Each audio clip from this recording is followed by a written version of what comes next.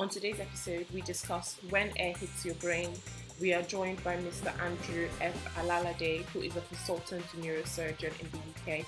He shares with us his journey to becoming a neurosurgeon, as well as sharing tips with doctors and young doctors to be who desire a career in neurosurgery. He trained at the University College London and has also served developing core competencies for the Academy of Medical Royal College's curriculum and training programs. Andrew is also a fellow of the Royal College of Surgery, Neurosurgery, as also a fellow of the European Board of Neurosurgical Surgery. He mentors young doctors and medical students in and around the UK and was also a council member of the Association of Surgeons in Training and an executive member of the British Neurosurgical Trainee Association. Please enjoy the episode. So welcome, Andrew, to A Slice of Health, and thank you so much for coming on the podcast today. No problem. Thanks, Dami. Thanks for the opportunity as well. Thank you. So today we're talking about, the topic is when the air hits your brain, talking about neurosurgery, your journey into being a neurosurgeon, and also being a Black man in healthcare. And, you know, we're sort of at a critical juncture in history at this moment with, you know, the death of George Floyd and the protests that have been going on around the world. And I think it might be great for our listeners just to know if you as a Black man in healthcare have encountered any racial bias, or if you feel that there's any racial bias institutionalized in healthcare in the UK. Yeah, it's a great thing you mentioned this today, you know, during this interview, because I was just having a chat with my kids earlier on. I've got two kids, 11 and 7, and they had a chat about this in school today.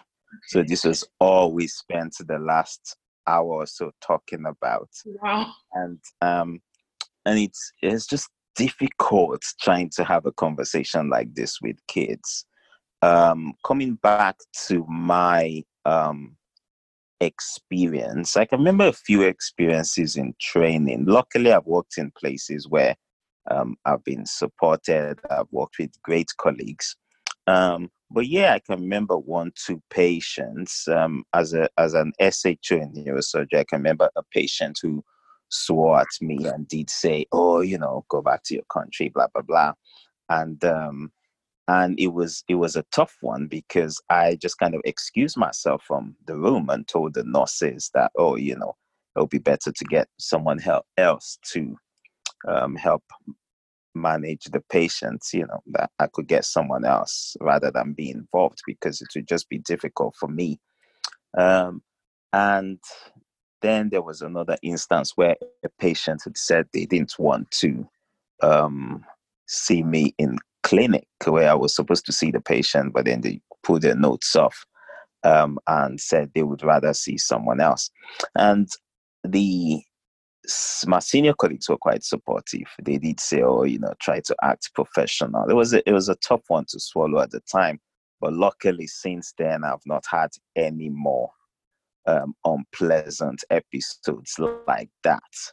And you know, and even if you feel that you know, someone distrusts you or someone's not opening up to you as much as they would rather do to another doctor, you just take it on the chin and act professional. As the years went by, as a microaggressions, as a just underplayed emotions, it's difficult to say, but I can remember a few instances where as a senior registrar in London, we're talking to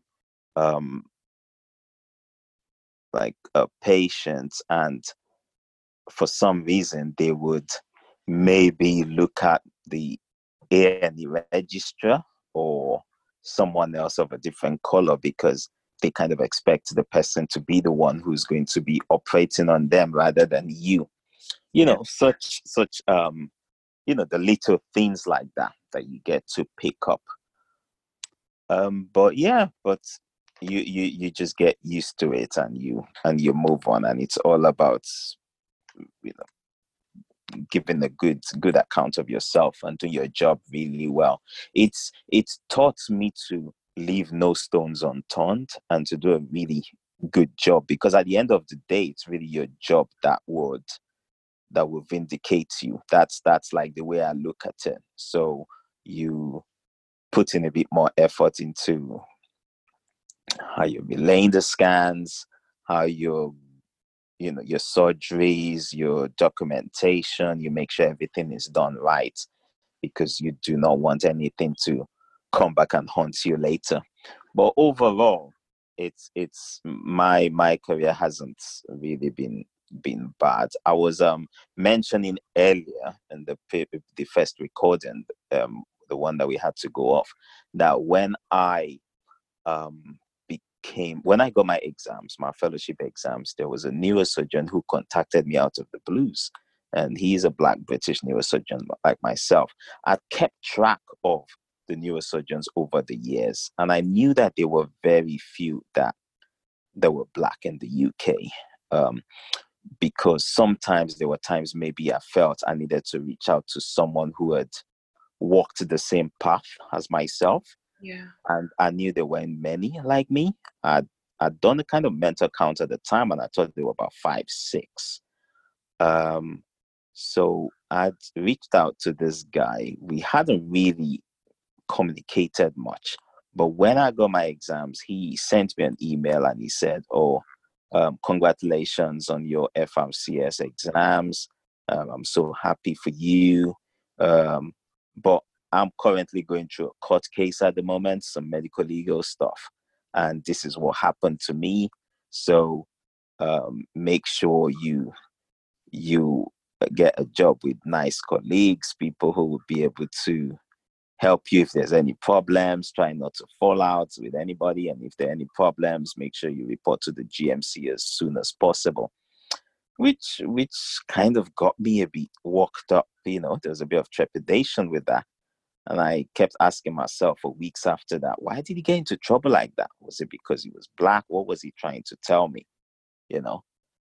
We never really had an elaborate chat afterwards, but those little things, they kind of leave small marks, small scars, things that you have to think over, years after. Yeah, definitely. And, I can completely relate with what you're saying in terms of the GMC, because it's sort of, especially as a Black doctor, there's so many cautionary tales of, people that look like us being used as scapegoats, or people who look like us being, marginalized and being more likely to be investigated by the GMC, or more likely to be reported to the GMC by colleagues and employers as well. Was that gentleman, is he still practicing surgery now? Has he gone back to his career? No, I think he's left now. I think he's left. Life of me, I don't know where he is at the moment, but I know he's not practicing in the UK at the moment, because I did try to look for him afterwards, and I haven't heard from him since. Wow. Gosh. Okay, but we'll move on from that quite somber note, and just talk about your own journey into neurosurgery. When did you decide that you wanted to do neurosurgery? Had it always been an interest of yours? Yeah, always. So I tell people this because this comes up very, very often. For me, it started when I was a teenager. So more specifically, when I was about 13 years old. High school, science class. Science teacher was talking about the brain, about the spine. It just seemed all fascinating to me. I just loved the whole topic, the subject, the fact that the brain and spine was just one massive network of neurons that coordinated and controlled everything. At the time, there were a few popular neurosurgeons. Most notable was Ben Carson. Everybody knew about him at the time. I'd read his book. Yeah. I'd come across his book. I'd read it. I even had a picture of him on my wall, as with some other medical, experts at the time. So that was it. I decided I wanted to be a neurosurgeon. I could remember my yearbook at the end of the school year. That was my final year in high school. I'd also written, oh, I want to be a neurosurgeon. I didn't even know what it was all about. But um, years later, when I met up with some high school colleagues and they brought the yearbooks out and they showed me, it was just quite exciting to see that. Yeah, I kind of predicted it at the time. Um, However, when I was in med school in uni in my second year, my dad got diagnosed with a brain tumor. Oh, wow. So he had traveled, or he was staying away from the family at the time because he was working in another region of the country, and we just got a call someday that he collapsed and was mumbling just gibberish. Just he was confused. He didn't know where he was. So he was taken to the hospital. He had a scan. It showed it was a brain tumor. Luckily for us, I didn't know at the time, but luckily it was a benign brain tumor. He had to go for surgery. We were so scared. For about 3 weeks before the surgery, every day was just packed with anxiety, packed with fear, packed with uncertainty. We just didn't know what was going to happen. So he had his surgery, and I can remember contacting the neurosurgeon and emailing him and saying, "Oh, do you have any tips or any advice on how to be a neurosurgeon?" Uh, Really? and I kept that email. I've still got the email today. So my dad had his surgery. He was fine. He came back home. He's done well. He's had follow up for several years. And down the line, I went along with my dad to one of his clinic consultations. This is now about 10, 15 years after, and had a face-to-face catch-up with the consultant neurosurgeon who operated on him at the time. Yeah. And that was a really good meeting because he was so excited to see me. He took me around the hospital, introduced me to the radiographers, to his other colleagues, to the receptionists, and we're like, this was the young dude who emailed me when his dad was here, years ago. And now at the time I was a neurosurgery registrar. Yeah. So he was so excited, introducing this neurosurgery registrar who had kind of achieved his childhood dream, or was on his way to achieving his childhood dream. Yeah. Yeah. So it's quite I feel quite happy when I think back at that particular day. Yeah. That is really interesting, and the way things sort of worked out in terms of your dad's diagnosis, but then also you then finding somebody that you could actually ask for advice from, and somebody that was actually open in responding to you as well, because I can imagine a lot of people would not want to reach out to ask for that kind of advice, because they feel that they might not get that kind of response. So what would you say to somebody that in a young position who has read Ben Carson's books, Gifted Hands and all the lot, and wants to do that in terms of their career in medicine, but they're afraid that they might not get a response back? What kind of advice would you give them? I think you've just got to reach out. Yeah, That's you've just got to reach out. Nowadays it's even so easy. yeah, And oftentimes I look at my Facebook, my LinkedIn, my everything, Twitter, and you get messages from junior colleagues, people who want you to mentor them. yeah, And I find it difficult to say no. And yeah, the reason why I find it difficult to say no is because I was like that years ago, you know. yeah. I was that young, starry-eyed little kid, just with ambition, with dreams, and I reached out. It was one of the first emails I sent. It was my Yahoo email, which I don't really use anymore. But I've still got the email, and even when I came back to the UK and I was looking for my first job, I just Googled as many neurosurgeons as I could find and just emailed them and asked for help in terms of what jobs should I apply for. I didn't get a lot of responses at the time, but I reached out, and it's such similar episodes have happened even later on in my career, where sometimes I've needed some advice or needed suggestions on what to do next or what should I do. And sometimes I just reach out to people. You are not sure of the reaction you're going to get, but, would you now say you're not going to do it? Because you're definitely sure of the outcome if you do not reach out to anybody, which is a 0% success rate. Yes. That's the minimum. That's the worst it can be. So if you reach out, who knows? 2 people, 3 people. If you reach out to 100, who knows how many people will reach out? So at least you've got to take the bull by the horns and go out and speak to someone.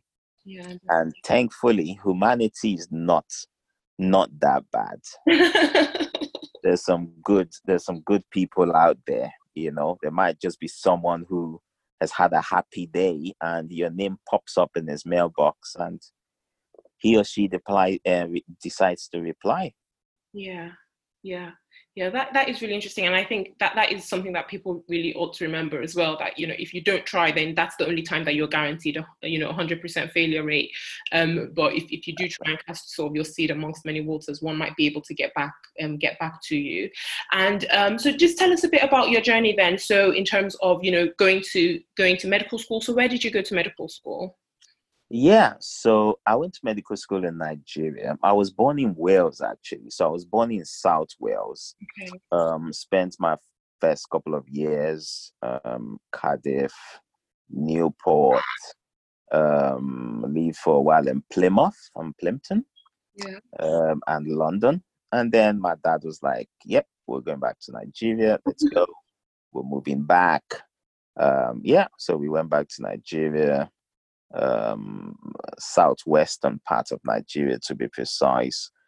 Finished up the rest of my primary school. Went to high school there. Went to a military school, which was a military school kind of linked with the Nigerian army. So you graduated from that, and you automatically went into the Nigerian army. That's how it was. But then I signed out of it because I wanted to do medicine. I'd always wanted to do medicine. So I didn't want to continue with the kind of military career pathway. So I was one of 9 people out of about 172 military graduates at the time, and went and wrote the university exams and got into medical school.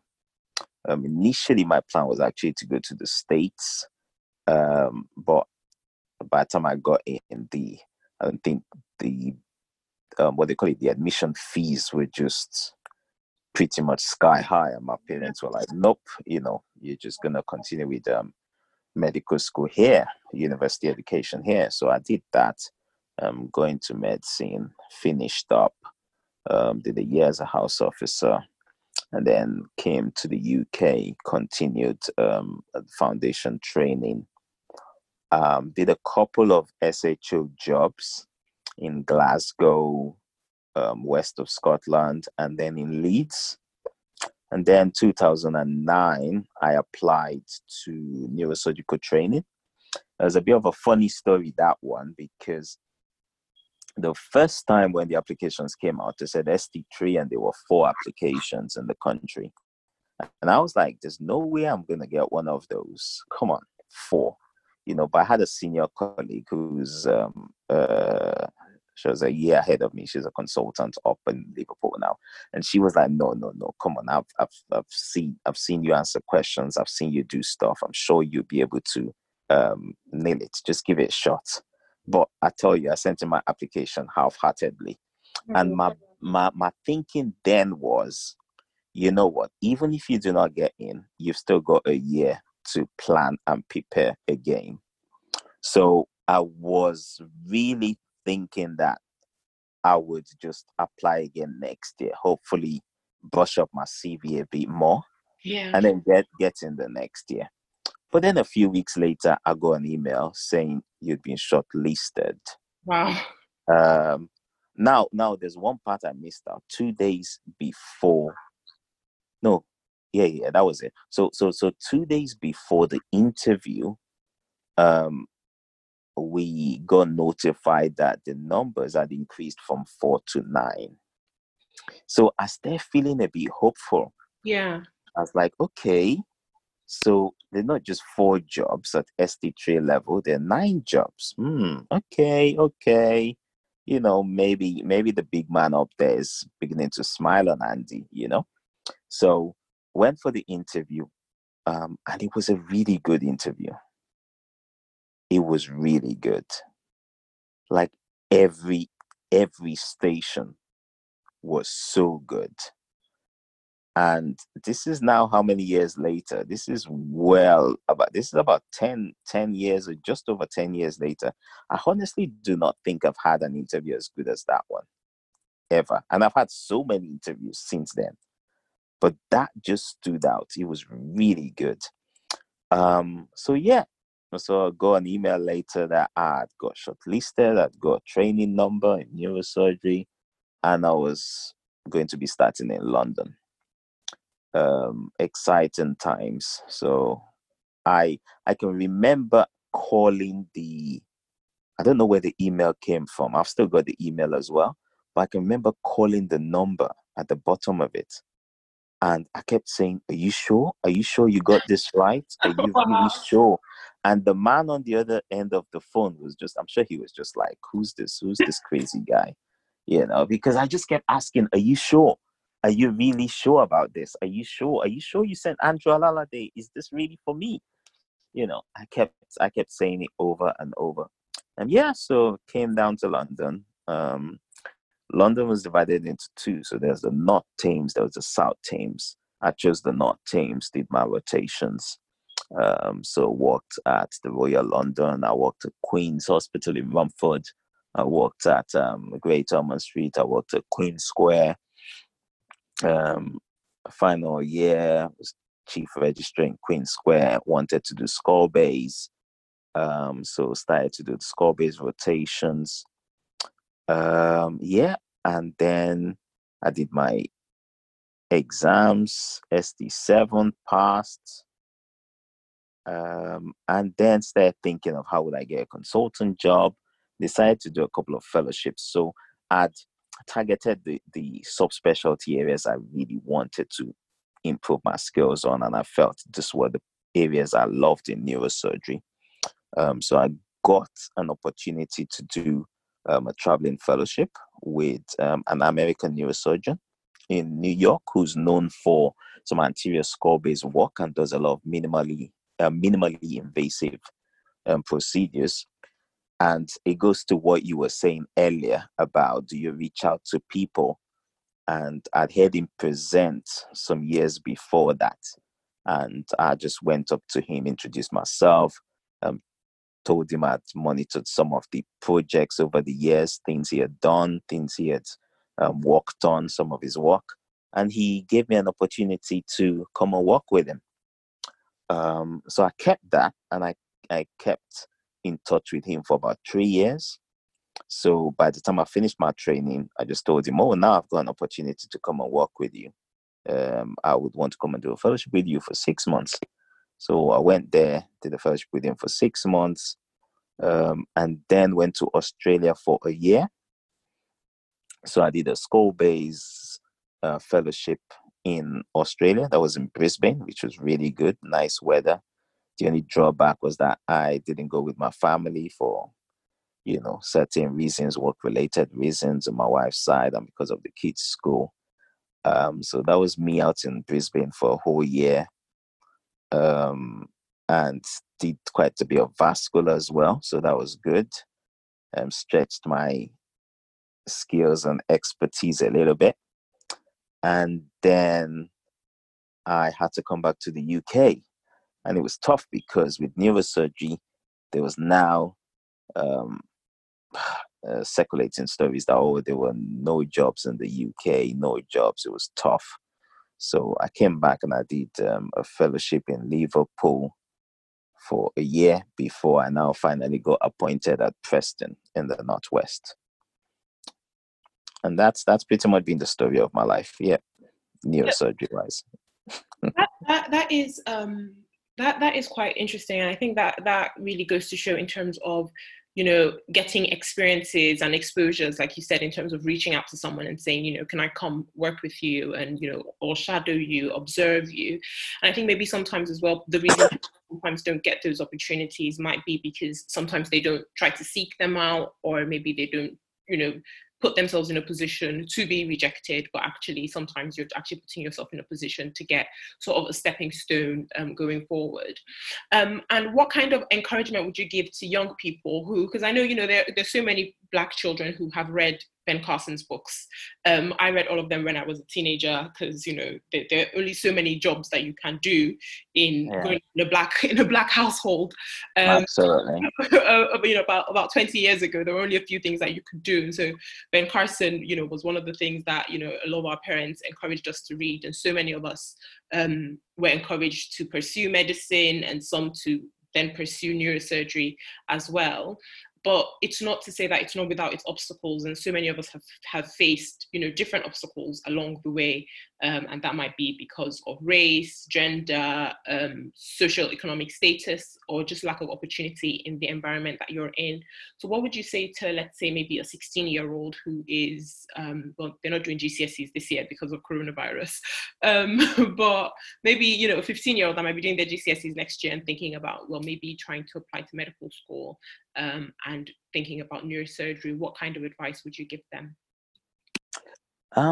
Yeah, my advice might not necessarily, it's going to be twofold. It might not necessarily be the most popular one. So a couple of years ago, there's this list of 11 things that went viral some years ago. And it was like the 11 rules of Bill Gates, something like that. 11 rules of Bill Gates. And the first one was, life is unfair, get used to it.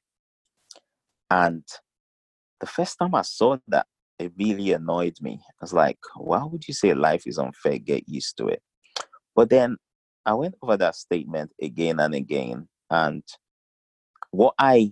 my new interpretation of it was like, in life, there will be disappointments. Nobody is really going to have a challenge-free life. But you have to make sure that those challenges do not overcome you. So they could help in defining you, they could help in refining you, but they shouldn't overcome you.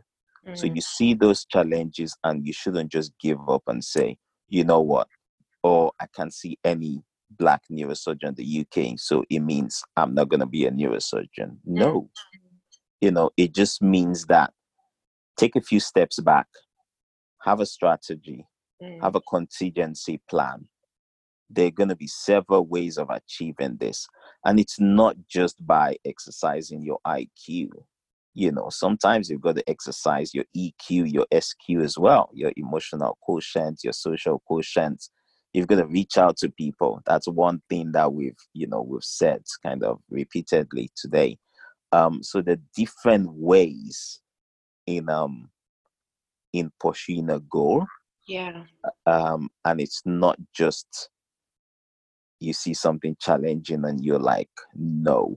And now I was talking with my wife the other day and I said, there was one time in my career, there was one time where I nearly gave up. And I still remember it very clearly. And that was in 2008. I was an SHO. I hadn't got a number then, but we had just had my first child, my daughter.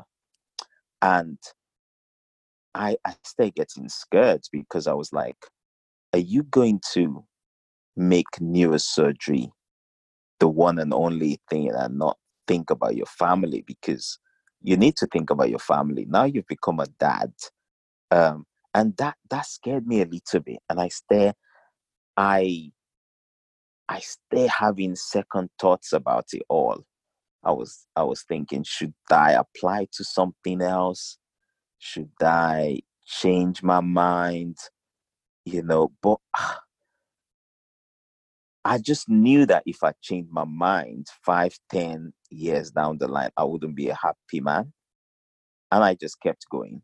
But I still remember then that, things nearly changed at that moment because I was scared of how I would cope.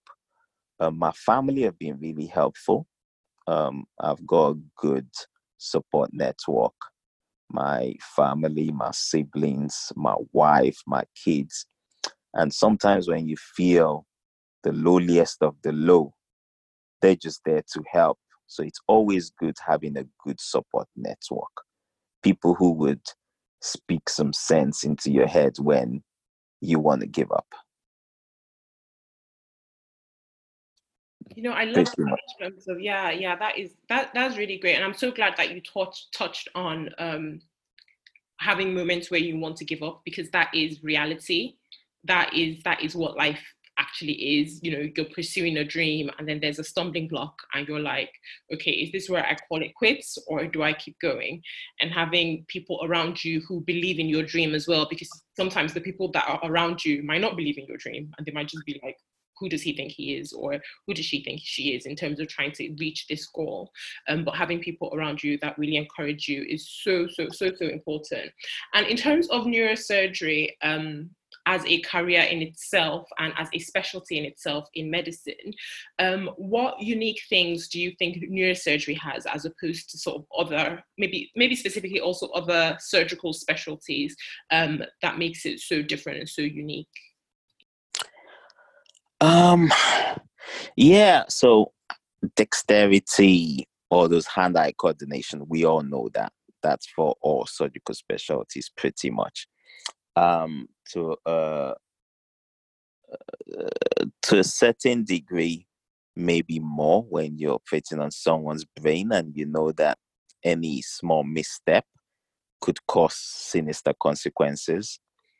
Yeah, That's one. So it's a different type of pressure. yeah, And one thing I've been grateful for belatedly is the fact that, like I told you earlier, my dad had a brain tumor. So that allows me to put myself in the same situation the patient and his family members or and her family members will be in as well.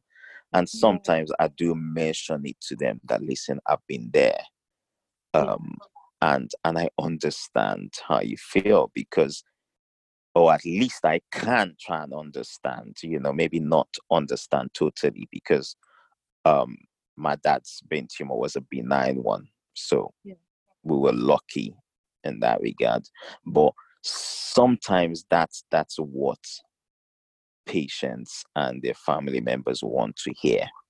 They just want to hear from someone who's empathetic, someone who is willing to come down to their level. yeah, Um, what else about neurosurgery is different? Communication is a big thing in neurosurgery, whether with your theater staff, whether with your junior colleagues, whether with the patient, communication. There's a lot hanging on to every word. Just the wrong word, just the wrong word verbally, or a wrong word in a letter could lead to different interpretations. So you've got to be very, very careful. Um, that's another thing. And then the third thing I would just want to say is when you do, for some reason, a lot of people are so scared about the brain, understandably so. And even other medical specialties, people who are not neurosurgeons or who are not neurologists, once it's something to do with the brain, everybody gets really scared because the brain is maybe apart from the heart, it's the one organ in the body you tend to be very, very scared of. So when there's something wrong with the brain, everybody kind of loses it. And you've got to always remember that you just need to. And it was something I learned in my early years as a junior registrar when I started being on call and holding the blip is it's like the way a lawyer is supposed to be able to argue his or her case quite quickly, yeah, eloquently, and effectively. That's kind of the same way for a neurosurgeon, where you have to make life or death decisions sometimes, and really quickly as well. You've got to think quickly. You've got to implement plans on time and efficiently to get a good result. So it did take me some time to kind of get on top of that as a junior registrar, but over the years, I have noticed, that my decision making has just improved significantly. And you know it as well when you get good feedback, when the patients come back to thank you, when your other colleagues um, thank you and acknowledge the role you played in the management of their patients. That makes you happy. When you have a patient who was collapsed, who was unconscious, or who's blind and starts to see again, or was unconscious with a stroke and starts to walk again, the joy is just immense. And I don't think there are many things in the world that are comparable to such. Yeah, that is amazing. I'm so glad that you talked about in terms of, well, one, also getting the feedback and also getting the courage and confidence, because, it's sort of baby steps initially. You fall down a couple of times and then you keep going. And then also seeing people walking on the ward. So I did a neurosurgery SSC in med school, and then I also did a neurosurgery post in foundation years, which was absolutely amazing. But then there's also quite a lot of mortality and morbidity in neurosurgery, in terms of, obviously, when you, like you said earlier, when you're going into someone's brain, sometimes you don't know what is going to happen on the other side of, opening the brain. And that's where the topic for today's podcast comes from. The brain. Yeah, that you're not the same once the air hits your brain. Have you read that book? Yes, I I did think so. I did think, oh, she must have read this book. Yeah, definitely. Yeah, I absolutely loved neurosurgery. That's why I did it in F2. I think another one of the books that I absolutely loved that I read in med school was The Man Who Mistook His Wife for a Hat. Okay. I've not read that one. Yeah, but I've definitely read Where Air Hits the Brain, and I can still remember reading it on a bus from Essex into London and just smiling and chuckling all the way through, because I found it really amusing. It was a good book. Yeah, and so that's really my question. How do you deal with the morbidity associated with neurosurgery? So things have really improved now in neurosurgery. A lot.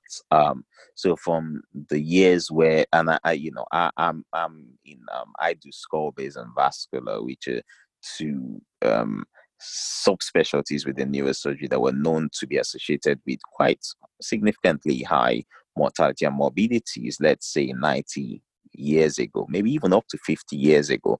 But now with microsurgery, with microscopes, with better equipment, lots of trials, there's a lot of evidence-based medicine now. Things have improved a lot. So sometimes, you operate on a brain tumor patient and you tell them, oh, you'll be home within 2-3 days. Some people find it difficult to believe, but it's true, because now it happens. And it's not just based on the neurosurgeon's expertise, it's based on the multidisciplinary team approach. So a good preoperative workup, anesthetic team, good nurses, good registrars, good physiotherapists after surgery, the better medications now, better equipment. Not everything has to be dealt with by opening the head anymore. So there's a lot of radiosurgery now. There's a lot of endovascular interventional treatments. So things have really improved now. There's still some things that are, like you said, associated with that prognosis or that outcomes. And some of these things is regardless of whether you have neurosurgical treatment. A lot of things that cannot really be treated by neurosurgery, or maybe with neurosurgery would not have good results. It means that most probably, even without neurosurgery, the results were going to be dire anyway. So let's say someone very elderly has a very big brain bleed, it means that whether you operate or you don't, the chances are pretty much the same. So there's some things like that where neurosurgery is still not, it's not the do or be all. There's still some things that you can't really fix depending on how significant they are. But overall, there was a presentation I did a few months ago, and I was looking at some complex brain tumors that were done like in the early 20th century, and the mortality rates was so high. But now you compare them to what we have today, when most patients will come in and will go home pretty much days after. So it's much reassuring now. I think it might have been, my perspective on these things would have been way different if maybe I practiced in those times when things were really, not as optimal as they are now. But it's so different now because 9 out of 10 times you would be doing a good job and getting good results.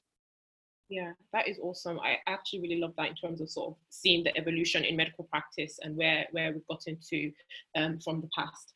And obviously, when it comes to the brain, there are a few things that I just wanted to talk about in terms of people's health anxieties and their worries about their brains. What advice would you give to people who have a headache and think it's a brain tumor?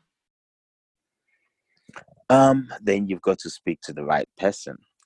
Informed knowledge is the best I thing. love that. Informed knowledge. Yeah, that is not. Yeah, because not especially now where there's so much, everywhere you turn, there's a phone and you've got internet access. There's a computer, you could Google.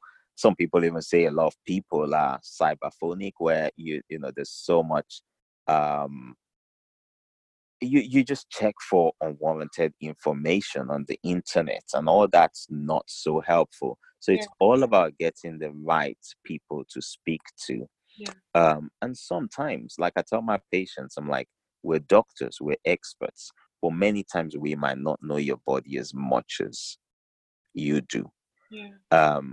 So it's okay to be worried. It's okay to want to look up stuff. But the key difference, the key thing is to speak to the right people, to speak to the right experts. So speak to your GP, let them know. Speak to a health professional, let them know. And then they can differentiate. A lot of headaches do not need to be worried about. The classification for headaches, there's so many types. The main headaches that are worrying to the neurosurgeon are the ones associated with brain bleeds, which are probably like the worst headache one has ever had in their lives, where you feel like you've been hit from the back of the head. It's really terrible. You feel like you've been hit with a bat. And then the other long-standing, prolonged headaches that will go on for months and months or even years. If a tumor is not associated with raised pressure in the head, in the skull, or if it's not associated with a bleed, or if it's not associated with a tumor, it could be associated with other things. And those are the very common ones that we see, stress, different things going on around, sometimes even seasonal changes, allergic reactions, sometimes even the menstrual period, depending on what time of the month. There are many other things that can cause headaches, that can trigger headaches. So it's what looking into what causes your headaches and speaking with your GP, and get reassured once you've had the necessary medical chats or investigation, instead of getting yourself worked up. Because even getting worked up can make you have more headaches. Yeah, definitely. And I think I'm just going to go back to what you said about, informed knowledge is so crucial in terms of where we're at now, because everybody online is a health expert, everybody online is a health coach, everybody online sort of has their own sort of fads and fallacies about health, and that obviously then goes ahead to promote a lot of health anxieties as well. And just as we're wrapping up now, what would you say to, so, with, and it's just going back also to sort of race in medicine as well. And I really like what you said about, the encouragement that you got in terms of making sure that you're staying professional in everything that you're doing. What would you say to people who are quite anxious about being Black in healthcare? The famous doctor, Mr. Sellu, who went to prison for manslaughter and had the convictions expunged because he actually wasn't culpable, did a podcast recently, and I was listening to it, and he said that his son at the time of the trial was finishing his final MBBS exams in Manchester, and he passed his exams, and he said to him, he was like, what, Dad, that I've been thinking about this for a while, and with everything that's happened, with the way you've been treated, you did everything right in your power, and they still came at you. I'm not gonna practice medicine, and I'm not gonna take the F1 job that I've been offered. And up till now, he's still not practicing, even though Mr. Sellu has gone back to clinical work. What advice would you give young Black doctors who are in that position, who feel that the medical legal stress and anxieties of medicine outweighs their initial desire that they had to help people? What would you say to them? That is a multifaceted question you've asked, and I listened to that. I listened to that interview with David Sellu, and you're right. I even got teary when he talked about his son's decision, because that did, it did strike a chord. Now, how do you deal with that? I think medicine now is so, medicine has evolved a lot, and there are many areas to it. Not every part of medicine is clinical, where you have to do clinical stuff. That's one way of looking at it, in terms of, if you want to be in the medical profession, it doesn't necessarily be that you will be in the front line, or you'll be the full fire, where the decision making, the really acute decision making, the serious decision making would be left to you. That's one way of looking at it.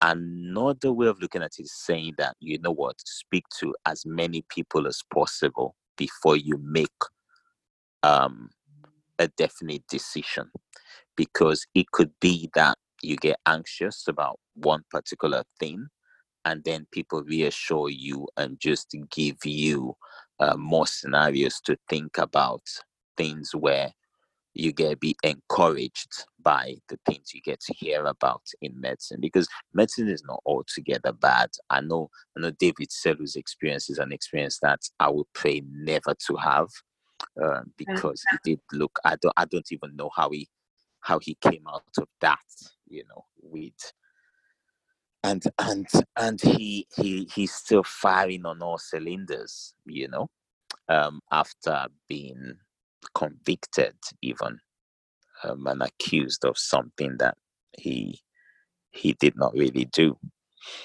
So it's a bit of a tough one to answer, because medicine is not like the other professions, where we're not doing it for the money. It's, you go into medicine purely because of it's the love for humanity that takes you into medicine. But then it doesn't mean that you should not be appreciated, you should not be acknowledged, you should not be remunerated enough. We're humans. Everybody wants that. Everybody wants to be appreciated. And it's just always good to know. And that's why when people come up to me, and I do encourage a lot of young people to try and talk to mentors, try and talk to senior colleagues, to know as much as possible about the subspecialties or specialties that they want to get involved in, because you can't know everything 100%, but at least a good amount of knowledge about something would help you to make critical decisions before you get into it. So if there are any anxieties, then the earlier you get to know about it, then you could make amendments or do some slight tweaks, to change it a little bit and say, okay, rather than surgery, maybe I'll do medicine. Rather than go clinical, maybe I'll go non-clinical and I'll do health management. Rather than medicine, maybe I'll just do obs and gynae, things like that. So it's good to get as much exposure to things before you get into it. I think that's I'll leave it at that. That is awesome. Thank you so much. I agree with that in terms of, getting the understanding and knowing what it is you want. I definitely come across quite a few people who complain about the specialty that they're in, and feel that they're not in the right place or they're not enjoying what they're doing. And then I also meet some young, especially quite a few young doctors who, they finished medicine and they didn't practice one day in clinical work at all. They went straight into research, or they went straight into teaching. Lots of different things like that. And so definitely understand what you like, what you enjoy is so crucial in giving you the peace of mind that we all need to be able to live long, full and healthy lives. Thank you so much, Andrew, for coming on the episode. It's been an absolute pleasure talking to you. Absolutely. And thank you again. Thanks a lot, Dami, for inviting me on your podcast. Thank you so much. Thank you for joining us on today's episode. Do share this podcast with 2 people who have not heard about us before. Remember that this podcast in no way replaces advice from your own doctor or physician. Do subscribe and follow us on social media. Leave us a review on iTunes so that others can access the amazing content. And do join the club at asliceofhealth.club and drop us some suggestions or questions that you might have. Don't forget to be a health champion wherever you go by separating health fact from health fiction.